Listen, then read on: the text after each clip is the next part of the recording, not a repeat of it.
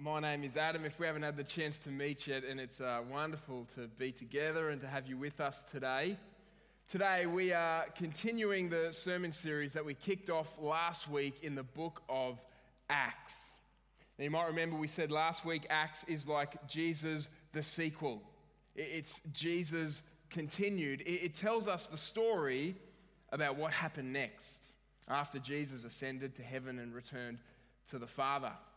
Last week we looked at the events of chapter 1 and we saw that before Jesus returned to heaven, he gave the apostles a promise to send another helper, the Holy Spirit.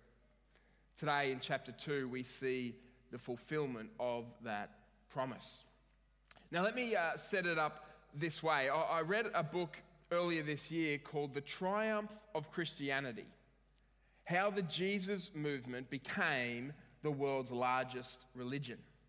It was written by a historian and a sociologist, and he wanted to understand how Christianity, which began as this obscure, marginal Jewish sect, how it came to be the world's largest religion. And so he looks at the story from its beginnings all the way through to its present day, and he pulls out some things that he thinks explains the success of the Christian faith. So, for example, he points to the practical care that Christians would show to their unbelieving neighbours. He looks at their acceptance and their empowerment of women in a day when that was not common. He talks about their willingness to take risks and to make sacrifices to share the gospel with others and so on. There's some of the reasons that Stark gives to explain the rise of the Christian faith.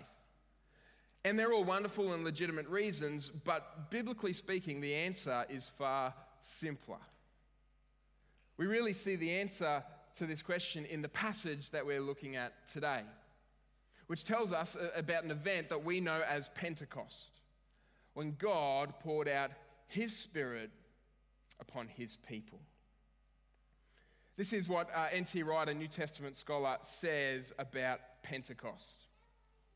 He says, Luke, who's the author of the book of Acts, Luke clearly intends to describe something that launched a great movement, as a fleet of ships is launched by the strong wind that drives them out to sea, or a forest fire is started by a few small flames.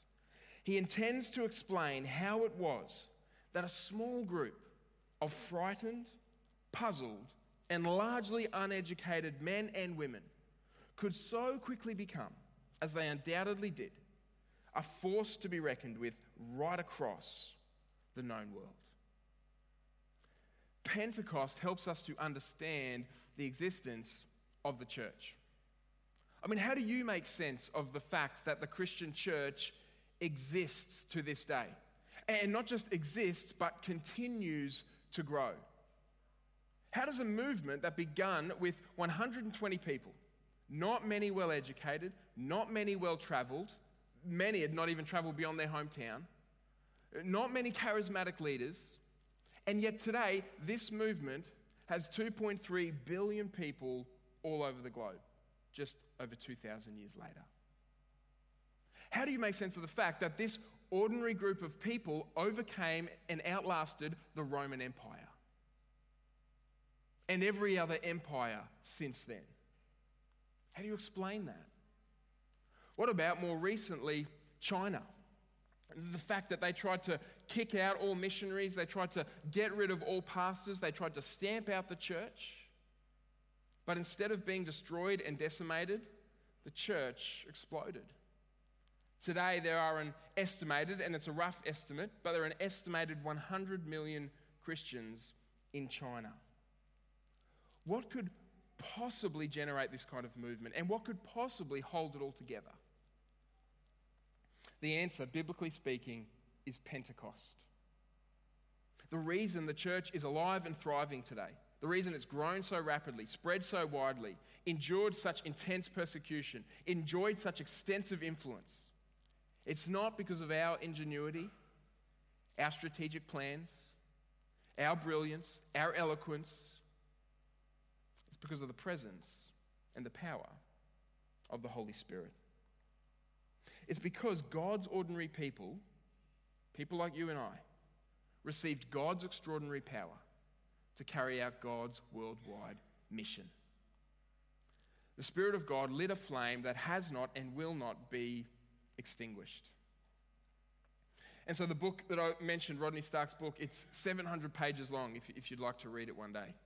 It's a really good book, but it probably could have been a lot shorter. The triumph of Christianity, the reason the church has gone to the ends of the earth is because the Spirit of God has been poured out upon the people of God. And this is why Pentecost is one of the most significant days in the storyline of the Bible. One of those significant events in the unfolding of human history. It helps us to understand what we've seen in history, and it helps us to understand what's going on around us. And yet, if we're being honest, we'd also admit that Pentecost can be, and often has been, misunderstood and misapplied. And if we get Pentecost wrong, it can lead to wrong expectations and misaligned priorities. And so it's important that we look carefully and closely at this passage today to see what God is saying to us through it. And so to do that, I would like to just ask two simple questions today. Number one, what happened at Pentecost? And then number two, what is the significance of Pentecost? What happened? What are the details? And then number two, what's the significance? Why does it matter? So let's begin with number one. What happened at Pentecost? Now, originally, you might not realize this, before it was about the pouring out of the Holy Spirit, Pentecost was a Jewish festival. In fact, it was one of the three main Jewish festivals: Passover, Tabernacle, and Pentecost. The word Pentecost literally means 50th, because it was celebrated 50 days after Passover. And it was a celebration of the harvest. They were an agricultural society, and so they would celebrate the harvest season. And many people from all over the ancient world would flock to Jerusalem to celebrate Pentecost. The population of Jerusalem would be as much as 5 times what it normally is. Many people from many different nations. And this is the context, this is the background of what's going on in Acts chapter 2. And this is what we read in verse 1. When the day of Pentecost came, they were all together in one place. Now, the they there are the apostles and the other followers of Jesus. There's probably about 120 of them, which means they were probably all together in quite a large place. It might have even been a public place, possibly in the temple, because later on a crowd will gather around them. Either way, they're together and they're waiting. And at this time, it's been 50 days since Jesus' resurrection. Remember, Jesus died at the time of Passover. He then appeared to the disciples for 40 days. And then before he returned to heaven, he said to them, go back to Jerusalem and wait there for the gift of the Holy Spirit. And they've now been waiting for 10 days. And so they're probably a little bit nervous. They may be a little bit excited. Maybe by this point, they're even starting to have a few doubts and to wonder if this is even going to happen. They're together, they're waiting, they're praying, when suddenly the moment they've been waiting for arrives. The Spirit of God is poured out upon them. Now, we're not really told what they felt in that moment, but we are told what they heard, a sound like a rushing wind, a violent wind. We're told what they saw, tongues of fire coming down, or what looked like tongues of fire to separate on each person. And we're told what they said. They began to speak in other tongues. So the arrival of God's Spirit is accompanied by these external signs, and each of these signs are significant. So the wind and the fire, for example, they reveal to us the power of the Holy Spirit. I mean, wind and fire are powerful, aren't they? If you've ever been caught up in a big storm and you live in Queensland, so you definitely have at some point, you know how powerful wind can be. If you've been caught in a bushfire, you know how powerful fire can be. They're powerful, and so is the Holy Spirit. But wind and fire also symbolize something more. You see, wind and fire are used throughout the Bible to symbolize the presence of God. You see wind, for example, the imagery of wind in Ezekiel 37, the valley of the dry bones. We see the imagery of fire, especially in the book of Exodus. I mean, how does God appear to Moses? The burning bush. How does God lead his people through the wilderness? The pillar of fire. What happens when God descends on Mount Sinai after the giving of the law? He descends in fire. This is saying to us, the wind and the fire, that God has arrived. But there's something unique that happens here at Pentecost. You see, when the fire comes into the room at Pentecost, it separates onto each person present. It appears like a flame over each person's head. And the point is that God's presence is now poured out on all believers. You see, throughout the Old Testament, God's Spirit would come upon certain individuals for certain tasks. God's presence was confined to a certain place, like the temple. But in this moment, there is a significant shift. God's Spirit is now poured out upon all believers. God's presence is no longer confined to just one place, but is present in the lives and in the hearts of all his people. This is why in the New Testament, the church, which is not the building, but the people of God, the church is described as the temple of God, the very dwelling place of God. And incidentally, this is partly why Christians don't go on pilgrimages. This is why we don't go on special visits to sacred sites. Now, there's nothing wrong with going to Jerusalem and other significant biblical sites. It's wonderful. I've done it myself. But there's nothing inherently holy about these places because they're not where God dwells. God dwells in and among his people. It's a profound truth. All believers are filled with the Holy Spirit. Is what Luke goes on to say in verse 4. It says, all of them were filled with the Holy Spirit and began to speak in other tongues as the Spirit enabled them. So when God's Spirit arrives, there's not only something they hear, the wind, there's not only something they see, the tongues of fire, but we're also told there's something that they begin to say. They begin to speak in other tongues. Now, what are these other tongues? What exactly was being said? What are they saying? Well, it wasn't nonsense or gibberish. It wasn't a special prayer language. It wasn't even the result of having a little bit too much to drink in the morning, which is what they're accused of later. No, it was other recognizable languages. I mean, the word tongue literally means language. It's like when we say mother tongue. We're talking about language. This is genuine, recognizable languages. And we know this is true because those who were in Jerusalem for Pentecost, those who had come from all these other nations, they hear their language being spoken. Not by someone from their nation, but by Galileans. Now, in that day, Galileans were rednecks, hillbillies, bumpkins from a backwater town. And yet here they are, speaking their language fluently. Now, Luke gives us a list of these nations in verses 9 to 11, and you can see from the map on the screen that they came from all over the ancient world, from different regions and backgrounds and ethnicities. It was a multinational, multilingual crowd. And yet they say in verse 11, we hear them declaring the wonders of God in our own tongues. Now, a few weeks ago, we sang the blessing in 5 different languages: English, Dutch, Samoan, Filipino, and Afrikaans. And it was just beautiful, wasn't it? Some of you even got to hear the song in your mother tongue.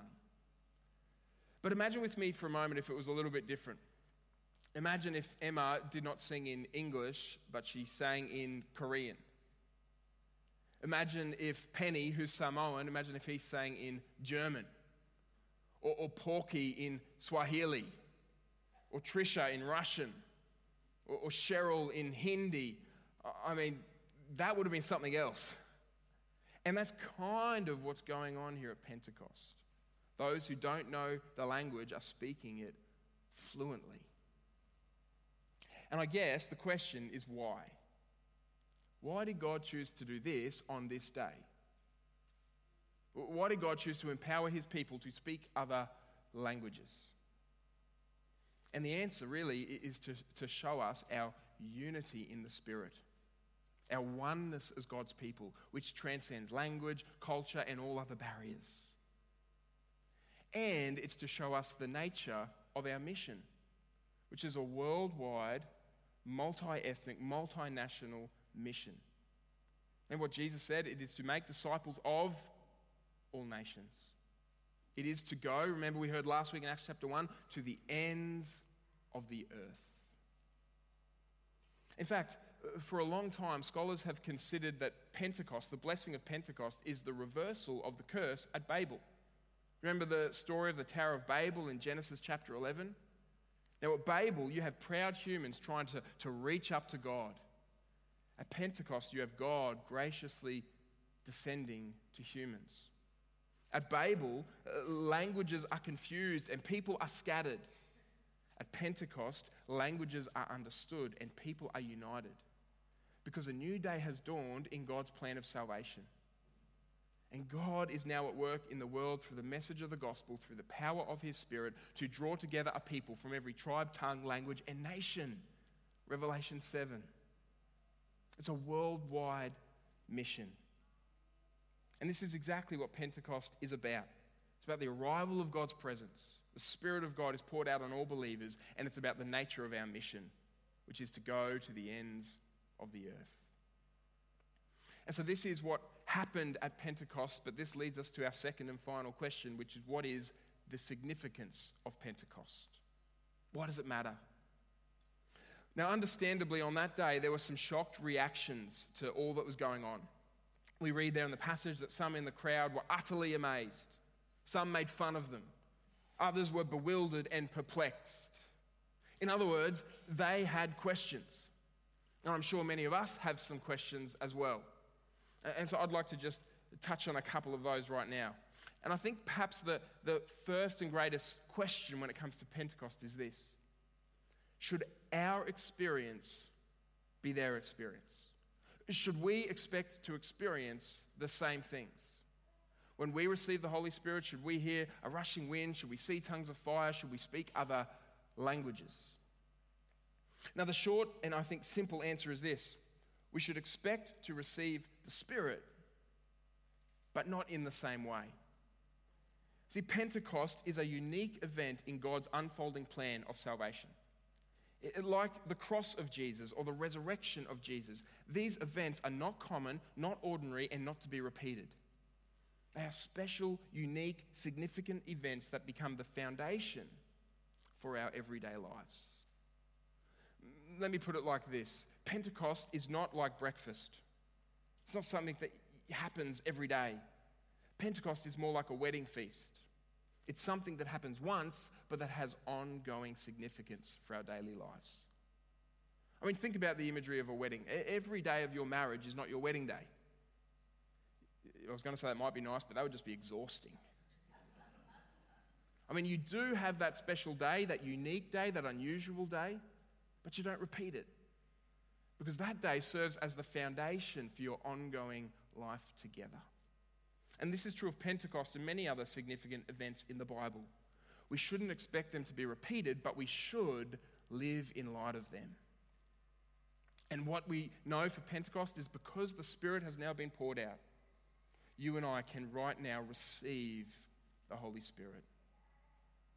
And I guess that leads to the next question, which is, well, how and when do we receive the Holy Spirit? And again, the answer of the Bible to these questions is quite simple. How do you receive the Spirit? Through faith in Jesus. When do you receive the Spirit? The moment you place your faith in Jesus. Now, obviously, it was a little bit different for these believers in Acts chapter 2. There was a bit of a gap between them placing their faith in Jesus and receiving the Spirit, but they lived at a unique time in history. They lived between the overlap of Jesus' ministry on earth and the pouring out of the Spirit from heaven. And so there's a bit of a time lag. But that's not true for us. The moment we trust Christ, we receive the Spirit. This is why Ephesians 1 says, when we believe, we are sealed with the promised Holy Spirit.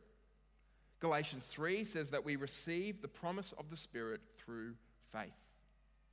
And even later in chapter 2 here, Peter will say, repent and be baptized, every one of you, in the name of Jesus Christ for the forgiveness of your sins, and you will receive the gift of the Holy Spirit.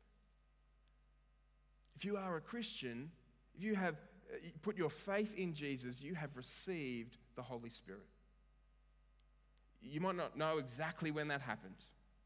You might not have heard a rushing wind. You might not have seen tongues of fire. But if you have placed your faith in Jesus, you have received the power, the person, the presence of the Holy Spirit. And this means you and I are now called to pursue more of the Spirit's influence in our lives. To cultivate the fruit of the Spirit. Love, joy, peace, patience, and so forth. To desire the gifts of the Spirit. To experience the comfort of the Spirit. To follow the leading of the Spirit. To respond to the conviction of the Spirit. To overcome temptation through the Spirit. To ask for boldness from the Spirit. To rejoice when the Spirit illuminates God's word for you. And to serve with the strength that the Spirit provides. You and I can and should pursue more of the Spirit's influence in our lives. Because along with the salvation of God, the Spirit of God is the greatest gift that you can receive. And I hope that some of us, if we're not already, that today we will come to appreciate the gift of the Spirit. That we'll desire more of the Spirit in our lives. Because after all, we cannot move forward apart from the Spirit. We can do nothing of lasting value without the Spirit. I love what Ray Ortland says about this. He's a pastor from the States who I know I quote quite often. He says, the Spirit of God is not a performance-enhancing drug for Olympic Christians.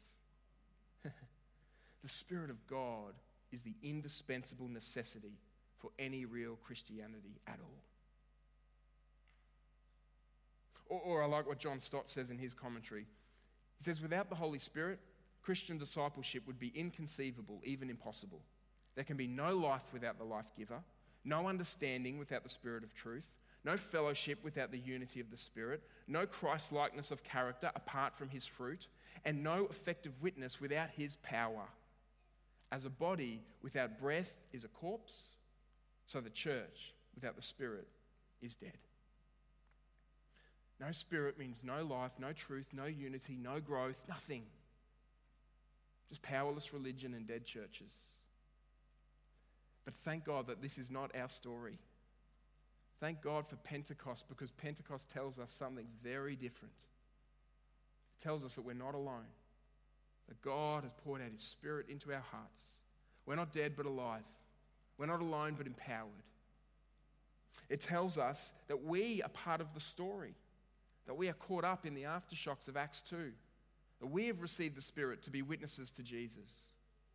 And it tells us, perhaps more than anything, that God is able to do in and through us more than we could ever ask, think, or imagine.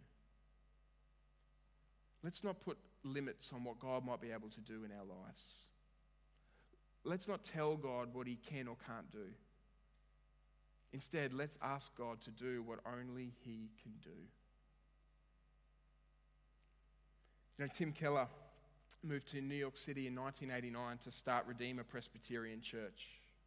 Now, New York City is probably one of the hardest places in the world to start a church, surely. But he says, as they got started, something began to happen. This is what he writes.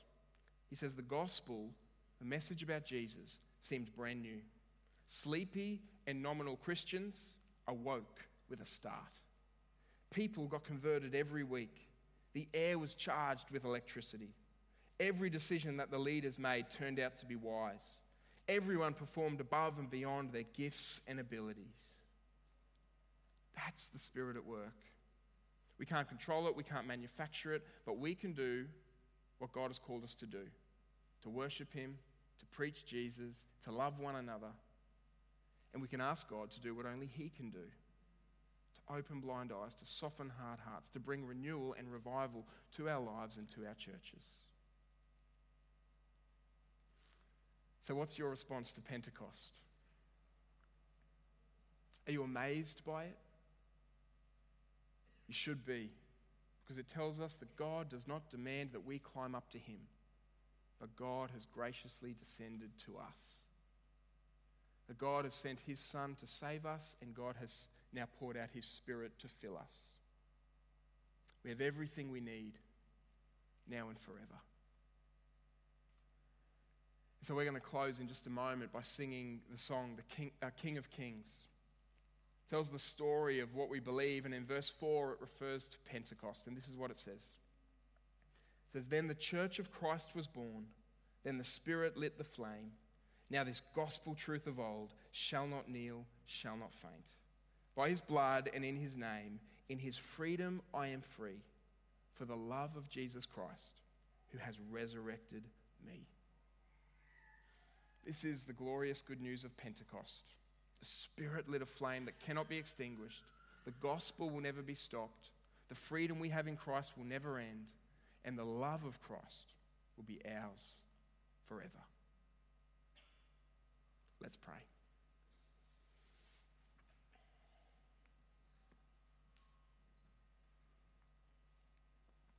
Father, we thank you for your amazing kindness to us.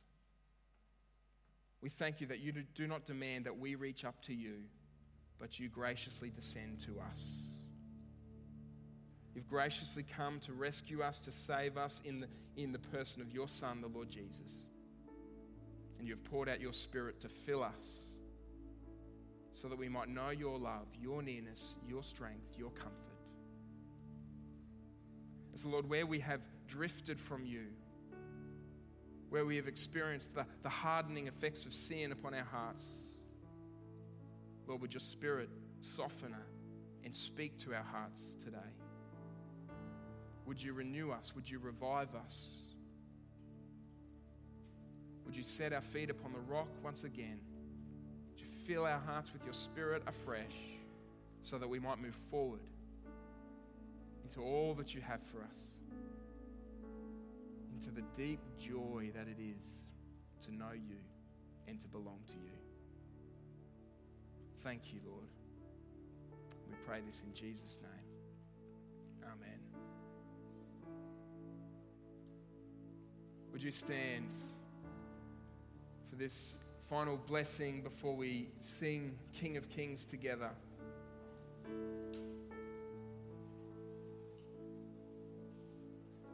Now to him who is able to do far more abundantly than all that we ask or think, according to the power at work within us, to him be glory in the church and in Christ Jesus, now and forever. Amen.